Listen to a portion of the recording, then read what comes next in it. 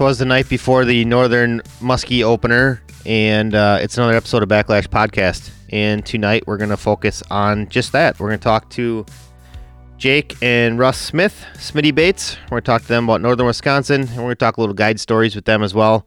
That was kind of fun to do a couple episodes back, so we're going to try that a little bit. And we're also going to talk to Kevin Pischke, Laying the Line Guide Service out of Green Bay, and we're going to kind of get you an update on Green Bay. I know, don't worry, Minnesota guys, we haven't forgot about you. I left it up to Brad, so if we drop the ball on a Minnesota opener episode, it's Brad's fault. Right, Brad? No pressure, Jeff. None.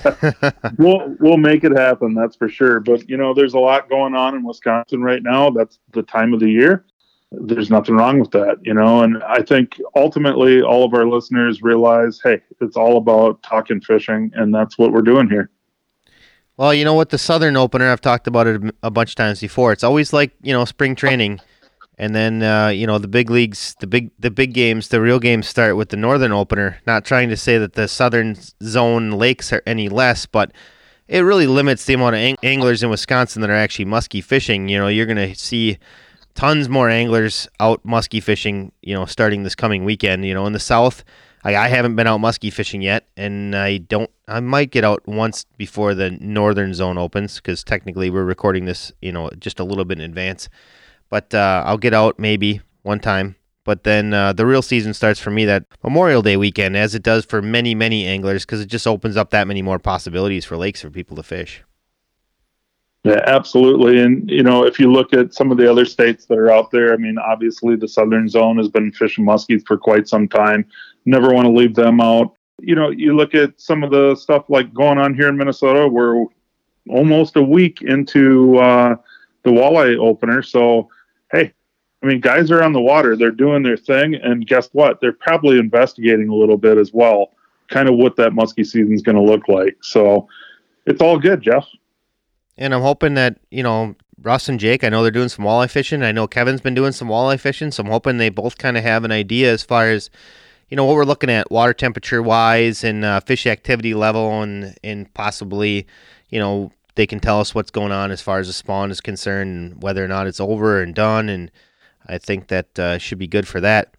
Anyways, we're going to talk a little bit about our sponsors. We have none, so we'll talk about Team Rhino Outdoors. If you need muskie gear for your next fishing adventure, check out teamrhinooutdoors.com. We're your source for gear for the 2021 muskie fishing season.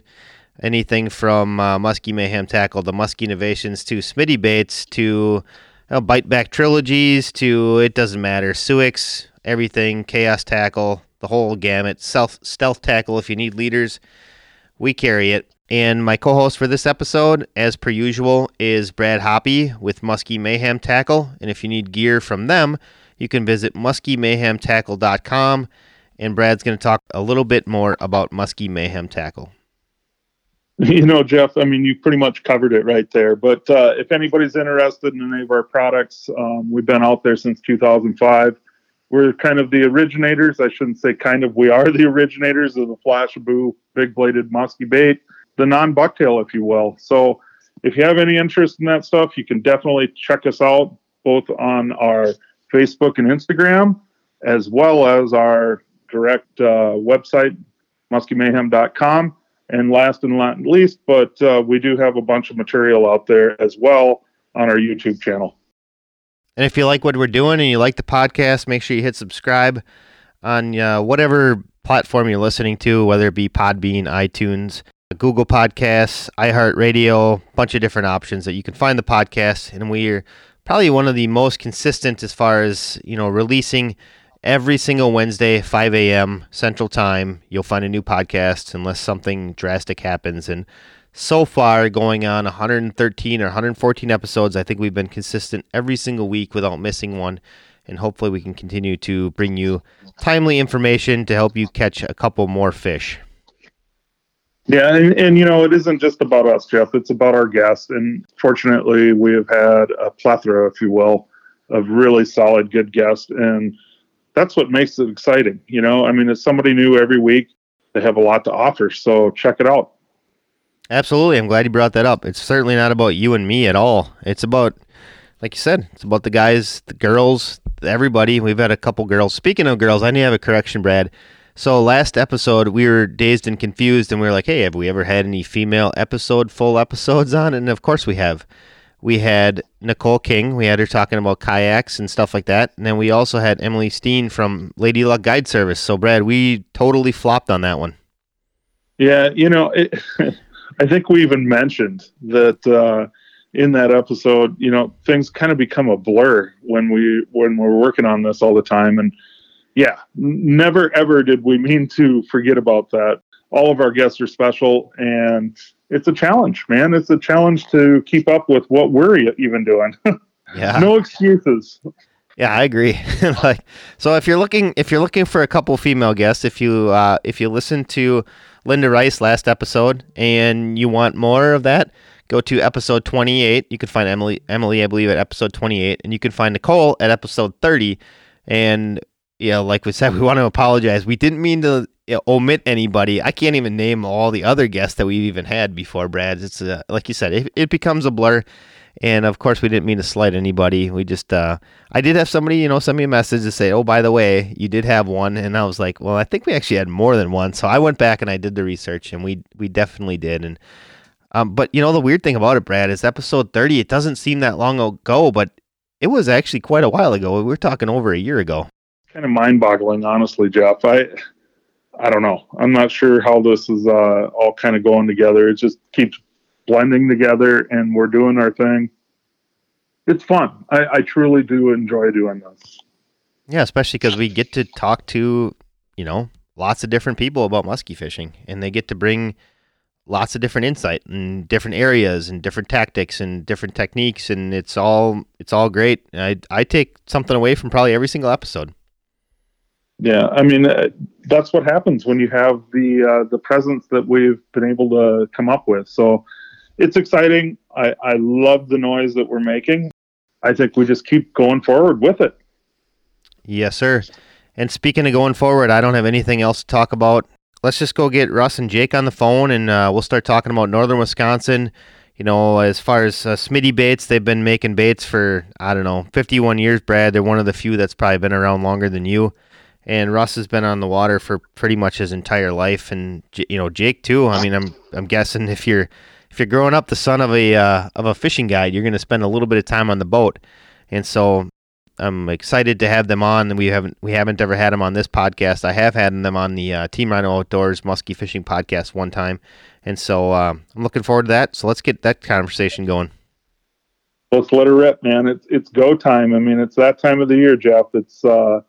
It's upon us. Here we go. All right, our first guests up tonight are Russ and Jake Smith, Smitty Baits. Lots of history with the Smitties, the Smith, and we're going to talk a little bit about what to expect for Northern Wisconsin opener. As everybody is aware, a lot of people are aware, Northern Wisconsin opener is kind of like when you go to Southern Wisconsin, that's kind of like spring training. Seems like once the Northern season opens, everybody gets super excited about muskie fishing, and then in I believe it's next weekend. Is that right, Brad? Minnesota opens up next weekend?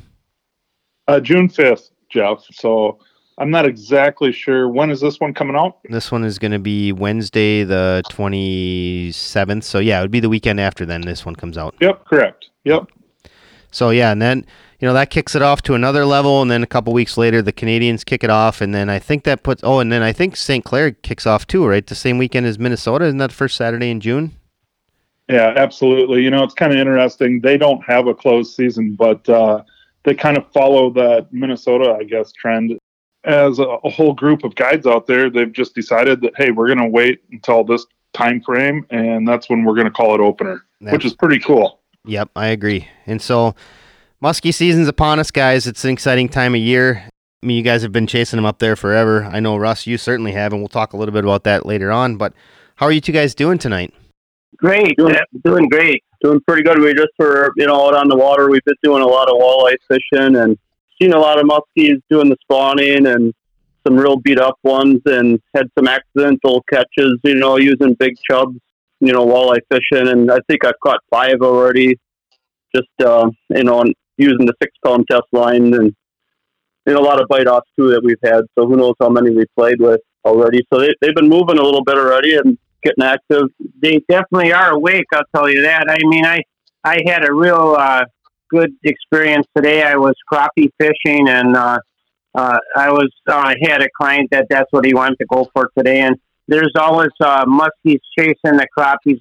If you're catching crappies, there's a muskie there. So we got bit off several times. We didn't catch a muskie, but some of the crappies had some scars in them and still bleeding and stuff like that. So they're active and they're ready to eat. I mean, the ones that we did catch were pretty aggressive for this time of the year. I had 58-degree water temperature, but it's supposed to be 70 again tomorrow, and water temperature is going to keep rising. So by the opener, it should really be a good one. Yeah, I was going to ask you guys about opener. Like, typically, it seems like the last couple of years, those fish have kind of been in the funk. They've either been pre-spawn, in-spawn, or a little bit post-spawn, but it's been sort of funky the way the weather's been working out. So I'm assuming this year, based off what you're telling me, these fish should be all done spawning and ready to chow some baits. It seems like they're pretty much done. From the ones I've seen, maybe some of the real big, deeper lakes, they might not be. I don't know exactly on that. The smaller lakes, for sure, we're going to, go to the smaller lakes opening day and start with that. Usually some of the darker water lakes are a little bit warmer, so I'm going to start off with that first day and see how that goes. And, the weeds have been coming up pretty nice. There's some really nice cabbage finally coming up. It is late. I thought it would, with the early opener, with the early open ice we had anyway, I thought the weeds would be better, but finally in the last week or so, they're really starting to pop up good. So it should be pretty good. That's what I'm going to be targeting is the fresh cabbage. Yeah, there seems to be quite a bit of really nice green cabbage. And matter of fact, the crappies that we caught today, we caught some pretty nice slabs. They were all in the cabbage. They weren't up in the bulrush bed, and the ones that I cleaned for my clients, there was only one of them that had a little trace of spawn left in them. So the crappies are pretty much done.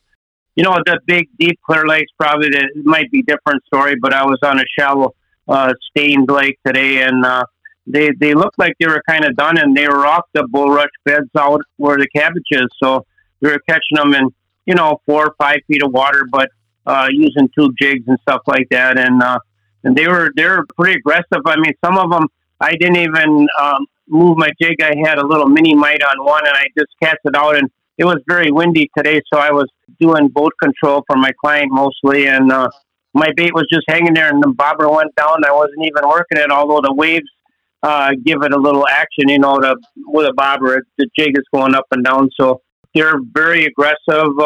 It should be another good day tomorrow. Not that Carrie's on. She likes to talk about the bluegills, so I don't know if we don't want to talk about too much. Oh, we did catch a giant bluegill today on a minnow of all things. Oh, wow. Yeah. You're talking my wife's whole world. I mean, she just loves bluegill fishing. So, yeah, I was surprised. I thought it was a northern because we caught probably a dozen northerns or so with our little jigs, and we got cut off a couple times. And the way a bluegill fights a whole different ballgame compared to a crappie. And when it ran to the side, I said, "Oh, darn, it's another northern. He's probably going to bite me up." And it turned out it would be a big bluegill. Wow, that's incredible. That's cool stuff. Yeah. So, before we got cranking here, you mentioned that there's maybe even a couple lakes that you've actually already musky fished on, correct? Yeah, you can. There's some lakes where it's legal. Some of them aren't even closed, all winter or whatever. And so I had clients that targeted muskies, so I took them to lakes that are legal to fish early because, you could, say you're northern fishing or something, but actually we were musky fishing, and we were on lakes that it was legal to musky fish on. That's pretty awesome. Is there a ton of people that actually go out there and get after those lakes, or is that something that's kind of held quiet? Yeah, we were the only boat that was out there fishing for muskies. We were the only one, and they were moving. I mean, we got a 42-incher on a jerkbait, so that was actually it was on what's the criminal one? Criminal. Yeah, we caught it on the criminal bait. The fella that I had ordered some from you guys. And and that's what he caught it on the small size criminal bait, which I took a picture of it in the net when his bait was in its mouth. Yeah, absolutely. Jake sent me that one. I got to use that one on social media one of these Yeah. days. Yep, nice shot. Yeah. So that was fun because we actually targeted them. And, I was walleye fishing and, stuff like that, crappies and all that. And it was really fun to actually target muskies, which this coming weekend when it's open season, it's going to be a blast. I'm looking forward to it. And so let's kind of back up a little bit. You guys talked about a little bit about the waters that you guys choose during this time of season or time of year. I know there's a whole pile of lakes up there by you. I've been up there many, many times, and there's, no shortage of musky lakes. Are you generally looking for smaller bodies of water? Because I know you talked about the deeper, clearer lakes might be a little bit behind. Or would this season, because it's a little earlier, a little more normal, I guess we could say, would you be looking at any of those clearer bodies of water? I think you could. I think they'll be ready to go also. I'm going to start on a stained one. I think that it might be a little more active on that. I'm not going to be afraid at all to go out to a clear lake because, I might end up switching too. I might fish that lake for part of the day and switch to the more clear lake too because I'm sure they're both going to be ready to go. I'm probably going to stay away from, some of the lakes that are 80 or 100 feet deep, that have the ciscos and stuff here. I usually don't target them first, but wait a little bit anyway on that. Yeah, I like to fish a lot of the shallower ones. They could be a big lake, but shallow, so the water gets warmed up a little faster, and the cabbage is green in some of those. I mean, it's really looking good. So as far as fish location, are you pretty much going to be looking then in the shallows? I know you were talking earlier about the crappies are, in the shallow 4 foot, 5 foot range, but you also said that they're about done, so they could possibly push out. Are you still going to probably be looking into that, the shallower bays? Yeah, myself, that's what I'm looking at. Anything, like 10 feet or less seems to be the key. I mean, I've caught some muskies also by accident, just like Jake has. I've caught a few on jigs and minnows fishing for walleyes, and everything has been pretty shallow, even on lakes that say like an average lake around here, not big, deep, clear ones. Say a lake that's 250 acres and 30 feet deep or 25 feet deep. The shallow bays and any place where there's a tributary coming in or going out seems to be a really, really good choice at that time because there's also suckers and everything else is still shallow. Suckers are really kind of a cold water fish, but you don't see them much in summer. But this time of the year, you see schools of suckers in shallow, and not far behind them, there's a muskie sitting there. So, I mean, I've seen that happen quite a bit at spring where you see suckers splashing around in the shallow and the water isn't that warm, so they can handle the water temperature that we have right now. Yeah, I actually saw the suckers spawning today. They were, they're right up to the edge and they thrash right on the shore. You'll see them, and if you're trolling motor up there, a lot of times you'll see it's a school of about 25 of them, in a big area that they're all spawning. So the muskies won't be far off from that. They know where they're at. They know where the food is. Believe me, they follow them around. I can remember having, before we had live wells, which we missed out on a lot of stuff because we have live wells, of having walleyes over the side of the boat on a fish stringer, and you're drifting along in shallow water, and all of a sudden you look and there's a big muskie with his nose right up to the fish stringer. They see those little white tips of the walleye's tails flashing back and forth, and it's just an attractant, and that's usually in pretty shallow water, where you're fishing at this time of the year. The walleyes aren't deep. At least I haven't caught any deep. They're all been fairly shallow. I haven't got anything over, 12 feet maybe, or maybe I might have got one at 20 or so, but most of the walleyes are like still in 8 feet or less, but they are moving. The walleyes are moving out towards rocks, so they're moving off of some of the shallow stuff now. Well, I can tell you this, Russ. I went up to Winnie over this past weekend. It was our walleye opener. So I hadn't fished a walleye opener in I don't know how many years, but I got away from the shop. I got up there, did some stuff, and it was pretty interesting. I mean, everybody was doing their own little gig. And so everybody was saying, oh, you got to get out here. We had a group of there was 5 boats counting myself. And Great. it was a really good time. It was with Matt Seifert and his whole family and friends. And they've been doing this for many, many years. And I hadn't done it for a long time. So it was good to escape, get out of the shop and actually go do something. But they were all fishing jig and a minnow. And I went up there and I started playing with crawlers. And the reason I did that was to kind of set myself apart and go a little bit off the beaten path, right? And as soon as I did that, I was consistently in fish. And amazingly enough, I was seeing walleyes out in 30 to 32 feet of water. So it's pretty amazing. It kind of blew me away. And I don't know if you know a lot about Winnie. I mean, it's not a deep lake. But I don't know much about, yeah. But it's a big body of water. I don't know. I think I dumbfounded some people that I was doing what I was doing. It's kind of like I always say. I always try to preach. Try to do something different than the rest of the pack. And this time it actually paid off.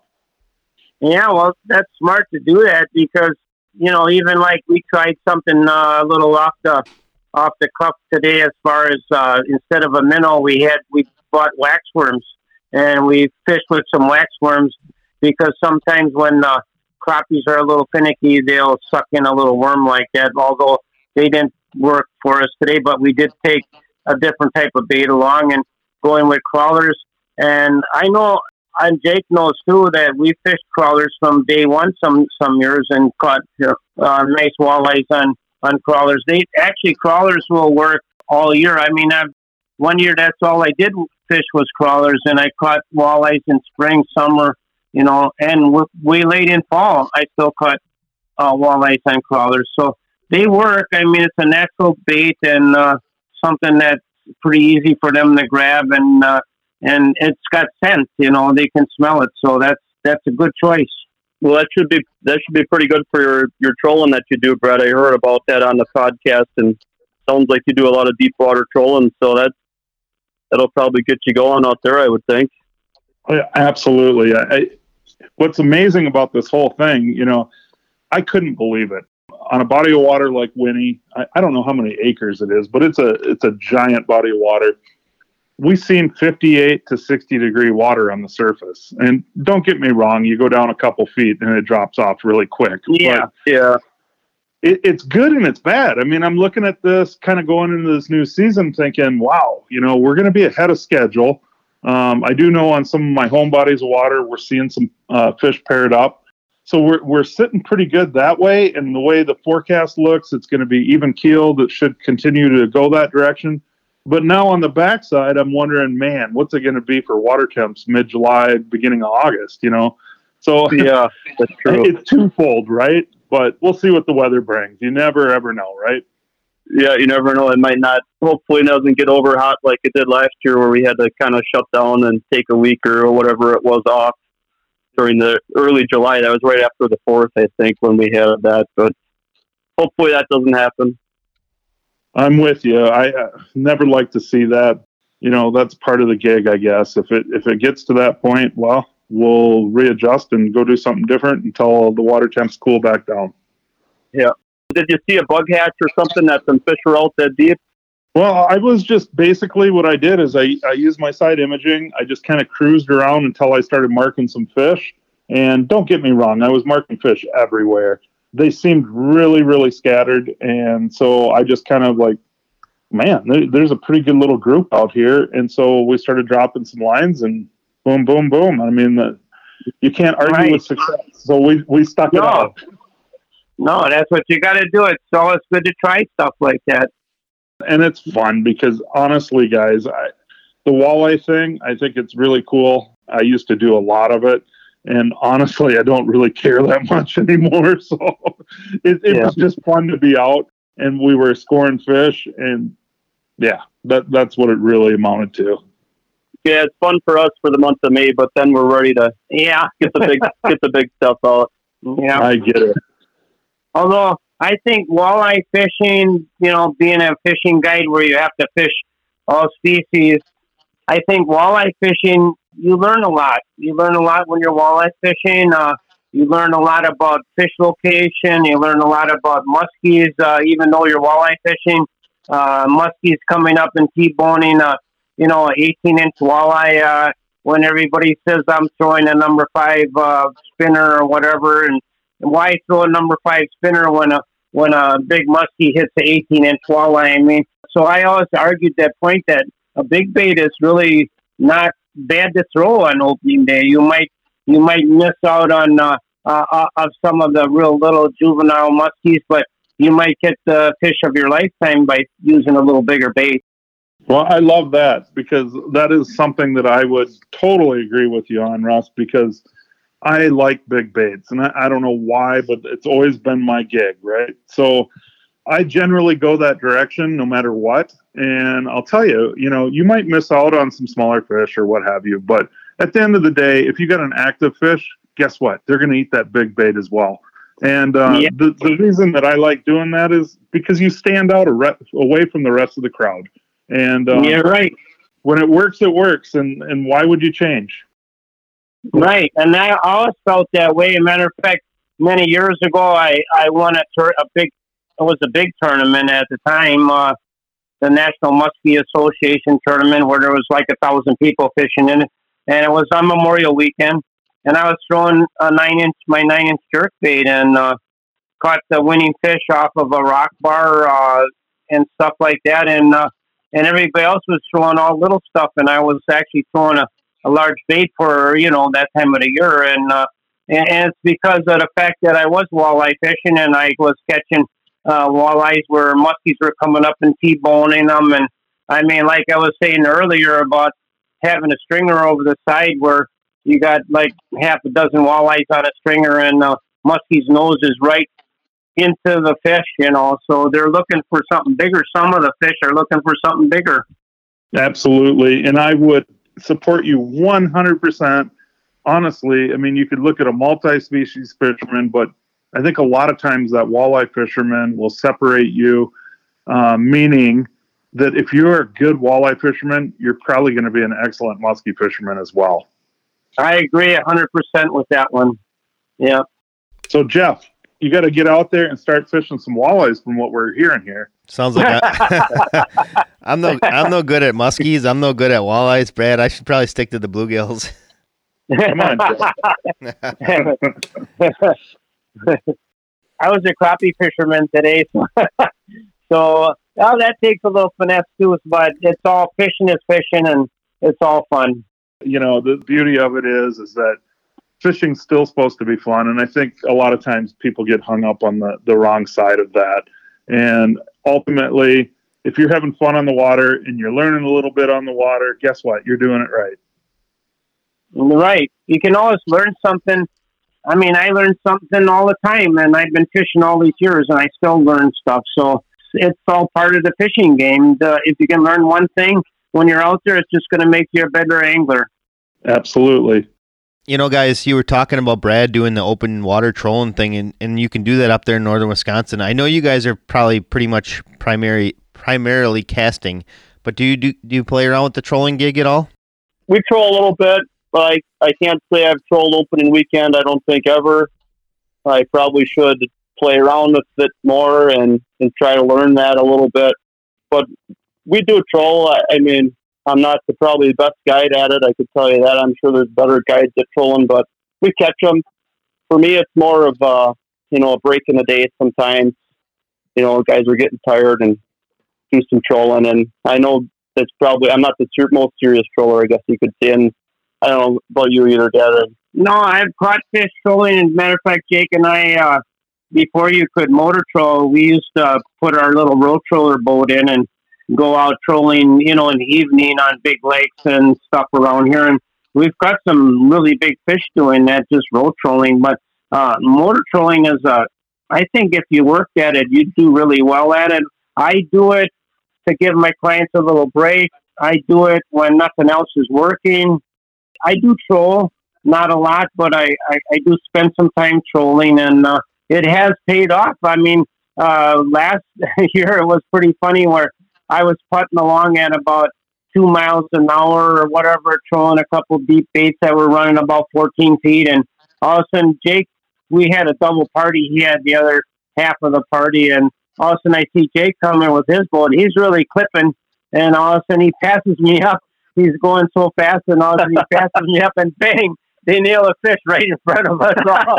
And I said, how do you do that, Jake? He says, 4 or 5 miles an hour. So he was throwing a lot faster than I was that day. So I learned something there. I usually kind of was used to road trolling, and we used to road troll with the GPS. We could tell we were going about 1.8 to 2 miles an hour. We tried to do about that speed, and that's how we caught fish road trolling. So I was kind of like at a 2 mile an hour snail pace, and Jake went flying by and crawling right in front of us, and we all started laughing. Solar fish. Solar fish. That was perfect. Fun. So road trolling, I think the road trolling was more effective with the pulsating baits. I really do think that works. And even now, I still motor troll. I'll have my hand in the rod and I'll be ripping it. I know it's a lot of work, but it definitely works. I caught them a lot doing that. So it's something to think about. Just the rip and pause seems to trigger them. Yeah, that works. So when you road troll, if you think about it, every time you pump on the oar, you're speeding up the bait a little bit, and then it's relaxing a little, and then you're pumping it again. So the bait is pretty erratic as far as speed goes. I think one of the interesting aspects about the two of you is a father and son guide team. The only other father and son guide team that I can think of in the muskie world would be Herbie and his son. So, that's great. I love it. I think it's really cool to hear about that as well.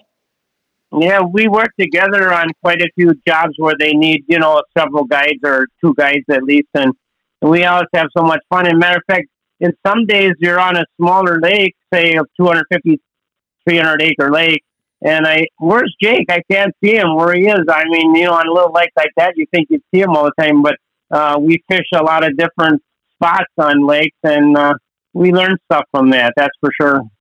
So who's the better angler here? It's hard to beat the old man. It's hard to beat him. I love it. I figured that's what I would hear, but I had to ask the question. Well, it sounded like you got the best of him one time, Jake. You got to be the teacher one day, so that was cool. Yeah, he did. Yeah, he did. He showed me how to do it on speed trolling because I was one of these snail pace guys, and he went flying right past me and nailed one. That was so cool. I was happy for him. That's awesome. That's good stuff. So one question I had before we switch over to, we want to talk a little bit about guide stories just to end the segment. One thing I want to talk about, since we got 2 guides here, is talk about patterning. One thing we used to ask and we talked about a lot was like a pattern. So let's just say, for example, you have a typical pattern. It was working yesterday. How long do you go into the next day before you're changing location, you're changing baits? Like how do you determine, everyone likes to always say, let the fish tell you what they want. Well, if you're out there, how long do you wait the next day to see if you need to change patterns? I guess that's, patterning is the one thing, if you can nail that down, you can be more consistent angler. And it's probably the most difficult thing to do with muskies because you see so few of them. So why don't you talk a little bit about patterning? I guess, for us, you wait till, you said something about the fish telling you what to do. So I guess, we wait until you're not seeing anything. Well, then you got to try something else. You got to maybe not just switch lures, but switch lakes or, completely get out of. Last year I was on the lake and had a half-day trip in the morning. We started real early and we blinked. Nothing happened. So I met with another guy in town, went back over. We caught 5 muskies on a lake that was 10 minutes away from the lake I was on. So just remember that, they're moving somewhere. Their fish are going to be biting somewhere, and sometimes it's not just the lure. And that's my biggest thing. I'll be ready to, jump to another lake and find the next hot bite, really. Yeah, muskie fishing it's really a crazy sport because you look at, I had a pattern going. Every point on the lake was, there was a muskie on every point. And we caught 3 or 4 fish that were over 40 inches that day. And so the next day I had the same people, which that was kind of cool. And we went back to the same lake and we could not find a fish on any point. So we switched, instead of fishing points, we started fishing rocks, rock bars, rock piles, stuff like that. in the afternoon, and it turned out to be a good day because we did catch a couple fish in the afternoon. So sometimes the fish are there and they just move. I mean, I always tell everybody they have fins and they swim, so they don't always stay in the same spot. So you got to go. It's called muskie hunting, and that's what you have to do. And that's a challenge for me, and I like that. I like hunting them down and trying to find them. And like Jake said, if it's a lake can be really hot sometimes for a period of time, and you go back every day and you're catching fish, and all of a sudden it just dies. Well, maybe it's time we should switch lakes. I mean, I've had lakes that were really good lakes with big fish in them, and you could go there. I'd go there in the morning and fish till noon, never see a fish. Go someplace else, catch a fish, come back the next day to that same lake, and I know there's big fish in there.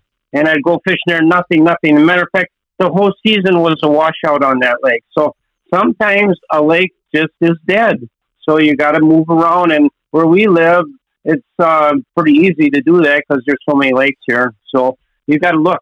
I think what struck me there, and this is pretty interesting, I've been talking to some guys that are in some southern water, and they're struggling with the concept of fishing open water fish based on their lakes aren't Cisco driven, and they have the shad base. And one of the things that, I just basically, I mean, if you look at the simplistic side of fishing, I just told them straight out. I said, there's two rules. One, fish eat fish, and two, fish have fins and they swim. So you kind of said the exact same thing there, Russ. And yeah. They're not stagnant. They're not just sitting there in one spot. I'm sorry. They're going to move around. They're going to do what they do. And if you're not chasing them, guess what? You're probably not catching them. So I like that. Yeah, you're not going to do good if you just keep going to your old spots and nothing happens. Well, you got to do something different. Yeah, I agree. All right, Russ. Well, before we started recording, I asked you how many seasons you've been chasing muskies, and you told me this is your 45th season chasing muskies. A couple weeks back, we did a little bit of guide stories with Steve Jensen. Guys seem to like it, and so I wanted to ask you, in 45 years on the water, I'm sure you've got a couple of stories to tell us.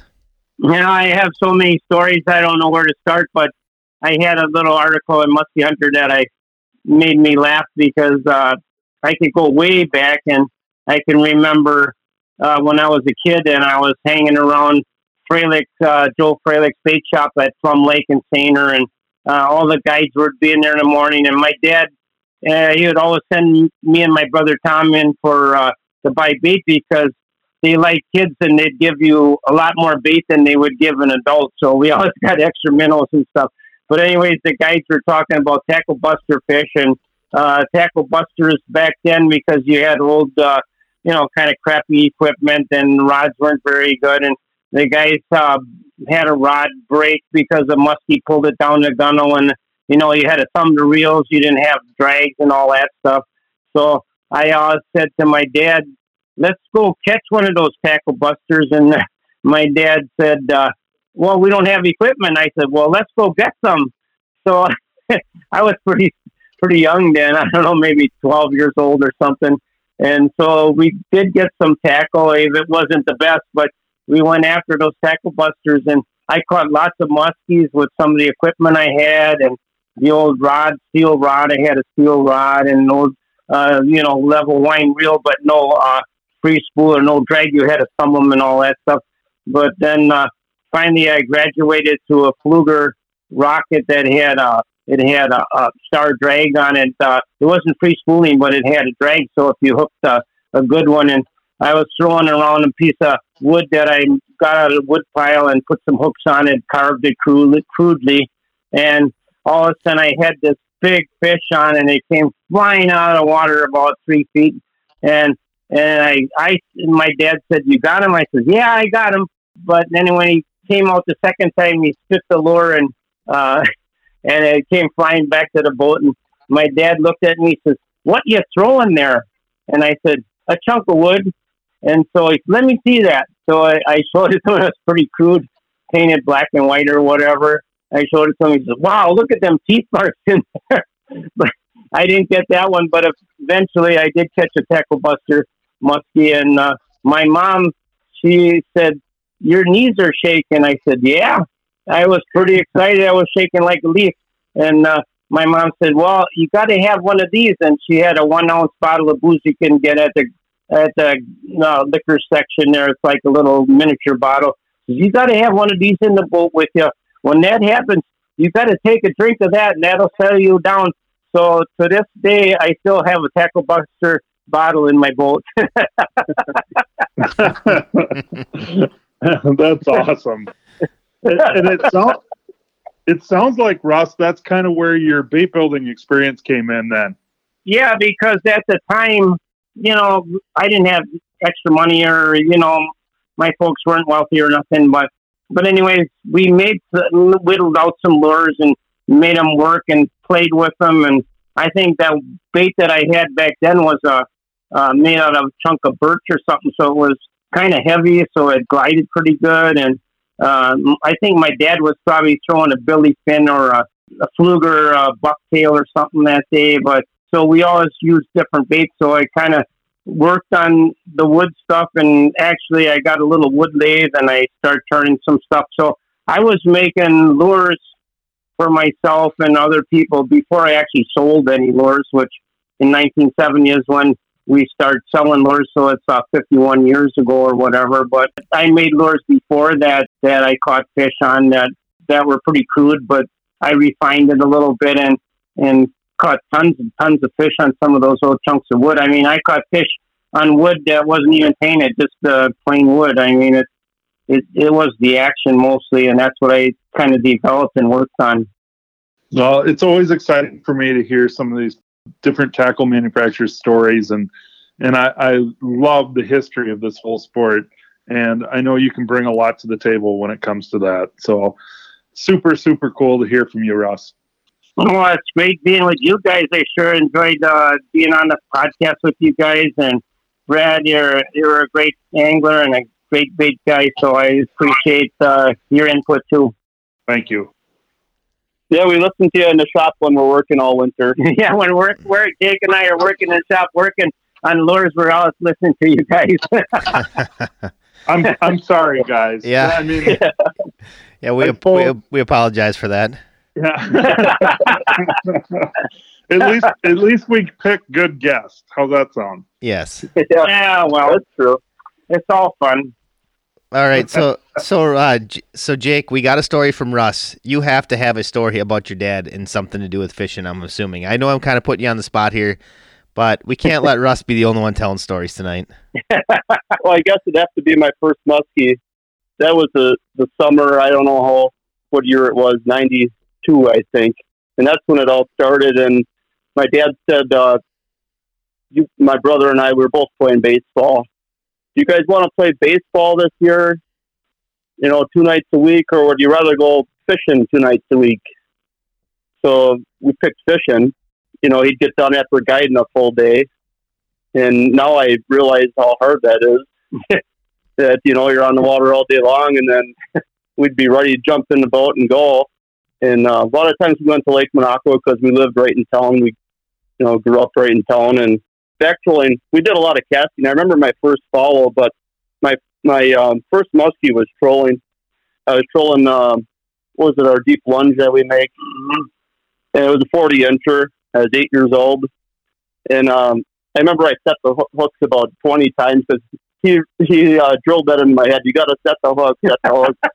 That's enough after about, I'd say probably was 10 or whatever. And I remember he had to cut the hooks out of them. Yeah, to tell him to back up and that set.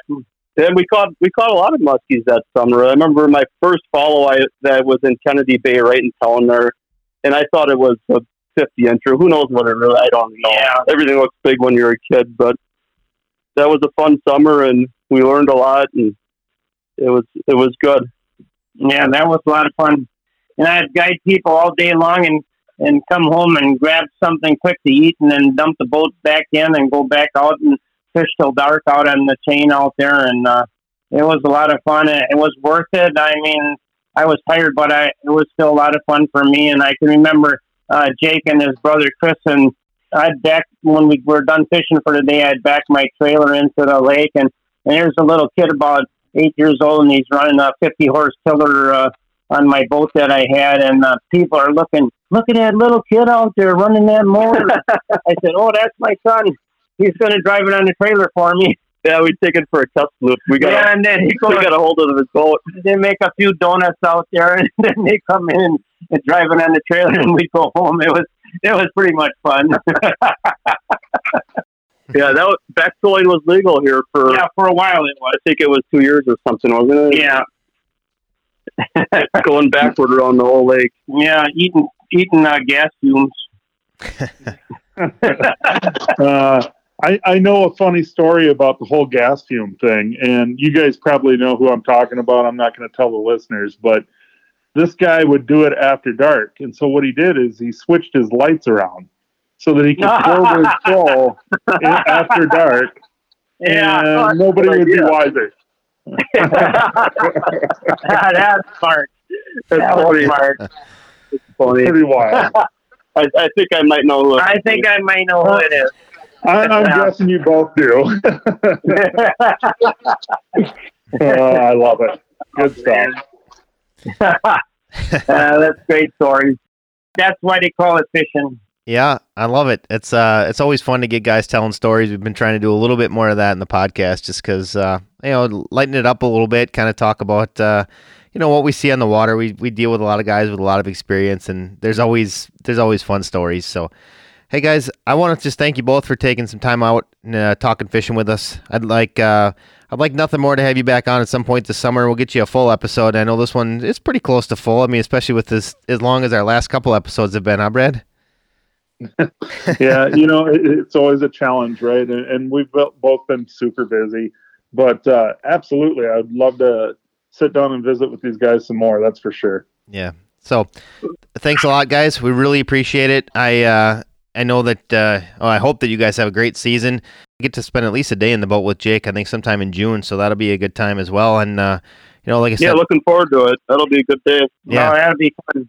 Yeah. So, thanks a lot, guys. I hope you guys both have a great season. Yeah, and I hope you have a good one too, and Brad, you too. Yeah, have a good opener. Yeah, thank you guys. I really appreciate your time, and it was a blast visiting. Thanks for having us. You're welcome. Thanks for having us. For sure. All right, up next is Kevin Pischke with Laying the Line Guide Service out of Green Bay. And, much like we just talked to Russ and Jake, they're going to be holding down the fort up there in northern Wisconsin. The other destination is obviously Green Bay. We can't talk northern Wisconsin muskies without talking about the Green Bay muskie fishery.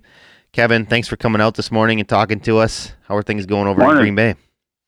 Not too bad. Besides extended forecast of wind and rain for the next 5 days, it's good. Right. I'm imagining that you've probably have you gotten your boat everything worked out in your boat? I know that anybody that got new boats this year was dealing with some sort of issues, delays, something. You got all the kinks worked out now? Yep, boat's going good. Had it out a few times, been chasing walleye, started to do some muskie scouting. The only setback I have right now is my kicker's stuck in a shipping container on the West Coast, but we can get away without having that for the time being. Yeah, Green Bay guys don't need kickers anyways. Not this time of the year. So speaking of the muskie scouting, what's the forecast looking like for Green Bay muskies for the opener? I know that I had gotten some information from the DNR. They, took some eggs, stripped some eggs from some females and stuff, and it looked like they had a 54.5 was the biggest one they had, but that was quite a while back. I mean, that was the early part of May. Do you think that Fox River bite's going to be a thing this year, or what's your guess on that?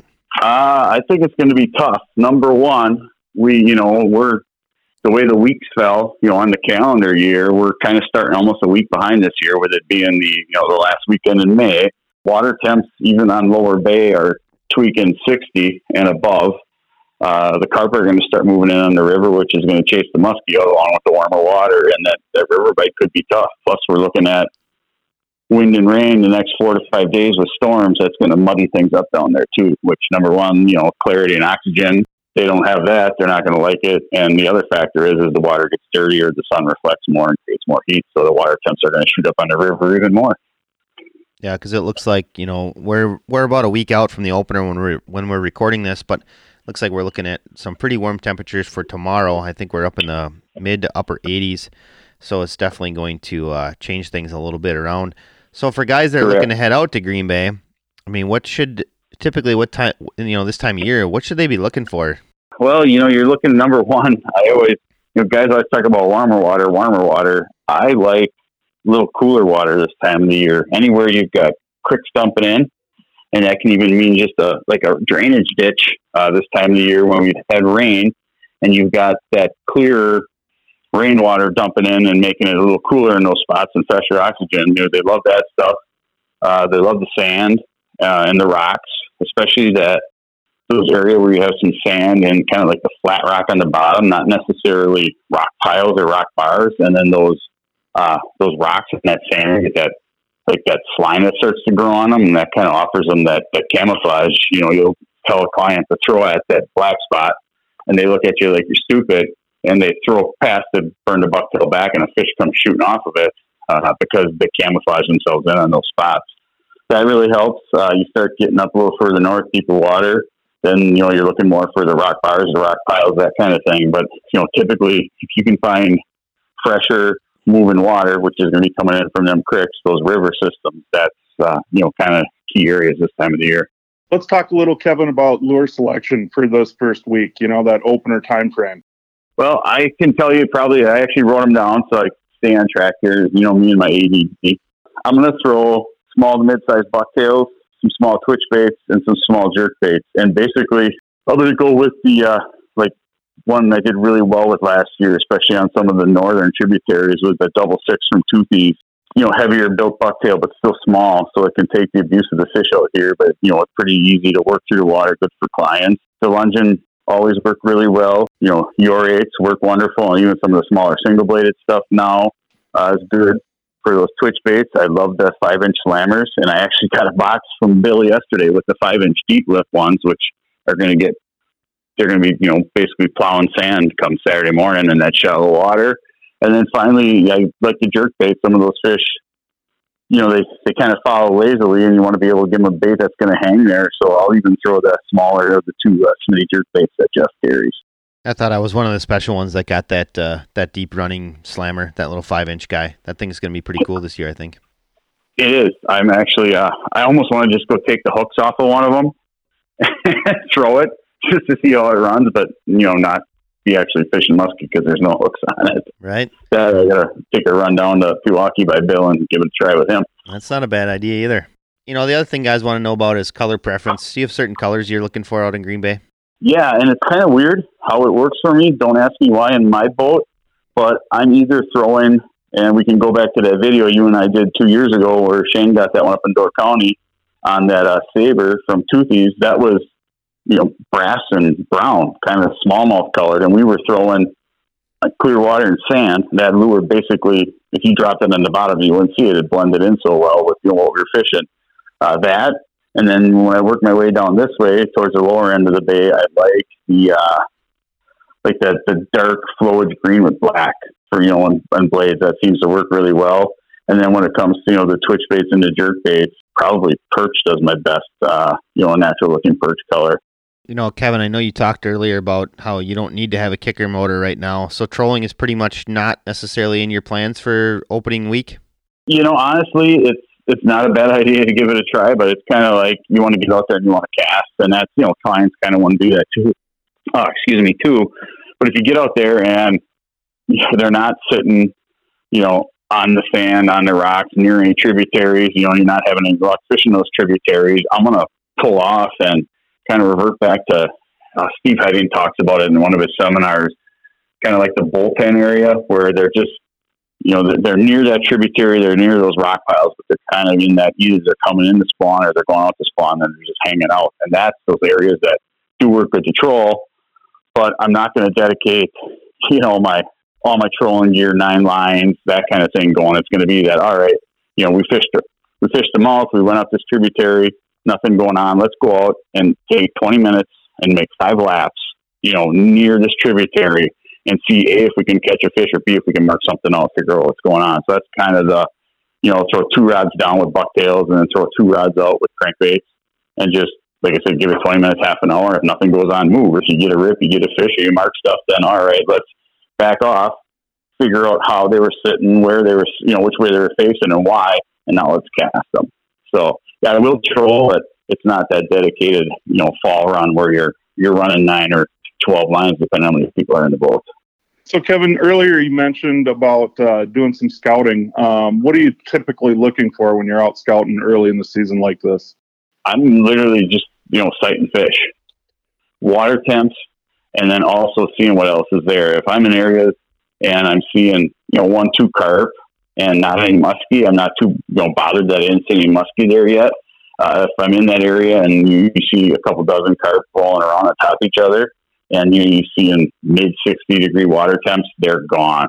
But I'm looking for those areas I talked about, like that slime on the bottom of the flat, smooth rock and the sand. Moving water. I want to know which creeks are flowing, which ones ended up with a bunch of sand deposited in front of them, that the water's not flowing that good with it being down, and, water clarity and water temps. And not as much bait. With the pre and post spawn, bait isn't the biggest concern for me, but there's some areas, especially you get up towards Door County, where we have these, I don't know if they're genetic freak mutation or what, but these shad that are a foot to 16 inches big, and I've snagged a couple of them just to see, and they're definitely shad. I do see those in those areas. I'll mark that down and come back and concentrate on those. But otherwise, water temp, water clarity, tributary dumping water, and that's what I'm looking for right now. So what's the typical water temps for this time of the year? I mean, for your opener, how much warmer are you this year? 4 to 6, I'd say. Usually, we're seeing that 50, 52, maybe 54, which is where I really like to be. But like I said, we're seeing, depending on where you are out here in the water clarity, 58, 62, and I even saw some 64, but that was sitting way on the low end of the bay trolling walleye up on, on some rock piles that were 4 feet deep. So yeah, it's a little warm, but it's just not temperature that comes into play with it. It is, how their bodies cycle. It's where the whole, like the big fall rut thing with deer hunting. It's like we're looking for that one moon phase. So yeah, the water temps play a part, and probably a majority of part in their spawning, but there's also those other factors of, just their body itself, what the moon phase is, where we are, and how that magnetic pole is affecting them. So, it's not doom and gloom. It's just a guy's going to have to, work for it this year, which I typically, Jeff knows that I'm out on the bay for the opener, and the first 2 weeks of the season, I prefer not to get in line and play bumper boats on the river. Yeah, I guess that kind of goes to the next question. Being warmer like that, I'm going to assume that the river, it's always busy. I know that. Like you said, bumper boats. But is that something that, are you thinking you're going to see more people on the bay because of these warmer temperatures? I don't know as much on the bay as maybe other tributaries. I think they're going to see a little more pressure, just because you kind of get that feeling that some guys just don't quite have the confidence to go out on the bay and just start, fishing areas that you typically wouldn't musky fish, that they don't. They're used to just being on that river, getting a line and casting. So there'll be guys on the bay, but I think more of it will be tributary.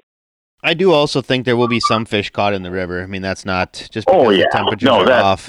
Yeah. No, they're, like I said, they're there. They're just that it's warmer than what we would be, and we are kind of for 6 days further back with the way the calendar fell this year. So I need those results and some of that information from the river is that, they put them out the first period, they pulled them in and they had X amount of fish, and they pulled X amount of eggs and they didn't have enough. So they, obviously released all those fish, reset the nets, and they recaptured a lot of those fish they originally did. So that had me thinking, like, are the numbers down this year? Because typically they don't, when they reset the nets, if they have to, they don't get the same fish back in the nets. So A, either those fish really like those nets, or B, maybe the fish migration on the river was a little different this year.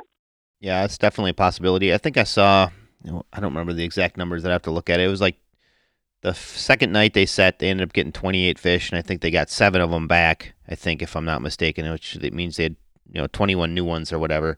Right. So I did ask whether or not that was a decent number of fish, and it sounded like it was still a good number of fish. Yep. Obviously, we, like you said, it's a little questionable about the recapture, because you'd think that those fish wouldn't be swimming back in the net if, in the same locations. But right, fool me once, but yeah. So we'll see. Like I said, there'll be definitely fish caught on the river. I think it's just going to be a little more short-lived on the river this year than it is normally with the later start in the water temps. Yeah, I think there's just gonna be less shots at them. I think there's some fish in there. It wouldn't surprise me if there's a couple fish that are in there all year round, but there definitely are. Yeah, but I think it's just gonna be your concentration of fish isn't gonna be where it was. I don't believe, and I think the numbers. I think your angling, what is it? Your hours that you need to put in to catch one out there. I think is even gonna be lower in this year. Yep. Yeah. So then, Kevin, let's talk one thing. So obviously we know about typically it's like the first 2 weeks of the season for Green Bay can be pretty good. Well, can you offer any insight as to what happens to these muskies, say mid-June to mid-July? I mean, it seems like I don't want to say nobody. There probably are some people targeting them. If they are, they're not talking about it. What's your hypothesis on these fish? Where do they go? Why does nobody catch them from, mid-June to, mid-July? That is the $1 million question. If I, go back to Dennis Radloff, his line always was when people asked him about fishing muskie on the bay, late June to mid-July, and then, how do you go after them, Dennis? How do you target them? And he would just smile at people and said, "I go walleye fishing." But they transition. The weeds aren't quite up yet, and we'll talk about the water level because that's a plus this year. But the weeds aren't quite up yet. They're done spawning. They're out there kind of chasing the bait. And, the walleye guys will hook on them when they're trolling or even casting, even smallmouth guys up in Door County. But it just seems like they're so scattered, and I don't quite understand why they don't stay in the packs and chase the bait then, but they're a lot more scattered. They're more bait related. So yeah, you can find the bait. We've trolled, late June, early July with a little bit of success, but not a ton.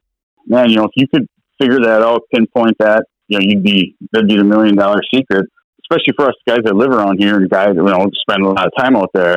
Yeah, it's easy for us to go spend a day or two chasing them, trying to figure it out versus, let's plan a trip to Green Bay over the 4th of July weekend and go see if we can find a muskie. Well, that could be, pretty not productive. If that was me, I'd rather be going, Minnesota, northern Wisconsin, that kind of thing, and fishing inland lakes where I know I can target them versus spend time out here, just chasing a ghost. So they're out there, you can get them, but it's tougher. They transition, and for whatever reason, they're just tougher to catch that time. Yeah, it's one of those things that's kind of strange, like you said. When you were talking about it, I was thinking, I guess the reason why guys don't necessarily target them is because there's other options that are better in the state. Much like you said, the guides out there, they just go walleye fishing because there's plenty of walleye clients and they're way easier to catch. But if you could dedicate some time, because the thing is, the lower bay, Green Bay in itself is very big, but it still fishes fairly small. But at the same point, I can't imagine those fish that were in the river now or a week and a half ago. I can't imagine that they travel too far away. So I would think that they would be within, targetable areas and that you could pattern these fish. But it just seems weird that nobody's broke the barrier down, or if they have, nobody's talking about it because you can't tell me that those fish they're not long gone. They're not totally out of there because they show back up in late July, so it's not like they're making huge migrations. I can't imagine. No, and whether it was your boat out there walleye fishing or somebody or somebody you talk to, guys are getting them hooked up on flicker minnows, flicker shads, that kind of thing. They're trolling walleye at that time, and it's like, all right, we were in location XYZ, and we were going this fast, so it's like, all right, well, let's go out there and put on some 22 shorts, some 5-inch slammers, little stuff like that, and let's slow down and troll maybe just 2/10 faster than the walleye guys were going, and you won't get a bite. And then the next day you get a picture from your buddy of they got a 50 next to the boat on a flicker minnow that they're ready to shake off because they don't want to bring it in the boat. It's like, are you kidding me? We just worked that area yesterday with small musky baits that are designed to catch them, and we couldn't hook a fish up and then somebody gets one to eat a flicker minnow or a husky jerk, and it's frustrating. But, that mid to late, Father's Day till usually like that second, third week of July, and it's tough. So, Kevin, appreciate you coming out and talking Green Bay muskies, especially for early season Green Bay muskies. If can you offer up any one last tip for somebody looking to get out and chase muskies on Green Bay for the first week and a half of the season? Don't be afraid to think outside the box and just try something different. Take a look at your mapping and just see something you like on it. Go check it out. Go scout it out because you'd actually be surprised. And number two, maybe if you are going to be on the river, try and remember some etiquette and bring some courtesy back to fishing out there. I can agree with that, especially not just there in general. As the pressure increases amongst all of our waters this year, especially with the prospect of Canada being not open for a good, the foreseeable future. Be good if we, pay attention, be mindful of other anglers on every body of water this summer. That is very true. All right, Kevin. Well, I'll let you on with your day. You can get out walleye fishing. I know you delayed your day so you could hang out and talk to Brad and I, and we appreciate that. And if anybody's looking to book a trip with you this year, I'm assuming you may have some availability. How do they go about doing that? Yeah, we have some days open yet, but they can either get a hold of me on the phone 920-676-7893, or just jump on Facebook or search out Laying a Line Guide Service, and you can get me, Facebook, Instagram, or on my website. There's, contact information all on there. Give me a call, give me a text, give me a message. I'll get back to you. Hey, one quick question. I've had a couple people ask me. They're like, "What's with the Laying a Line Guide Service?" Why don't you explain that to me? All right. So I'm actually, for the last 25 years, been full-time in the fire service. And when there's a fire and, you report a fire, there's fire, the first engine will always go in to fight the fire, and then they have the second coming engine lay the line into them. And you want to be the first one there to put out the fire versus hooking the hydrant, bringing in water, and backing guys up. So that's where that came from. All right. I knew it had something to do with firefighting, and I couldn't remember the exact story. So there you have it. If for anybody that's wondering, there you go. All right, Kevin. Well, I'm sure we'll be in touch with you at some point over the summer. I know that I text with you frequently, and I hope that you have a great start to your season, and I hope that everybody else has a great start to their northern seasons. Minnesota's up next, and once again, we just want to thank everybody for coming out and listening to another episode of Backlash Podcast. So thanks for listening. Thank you to our guests for coming out, and good luck to everybody.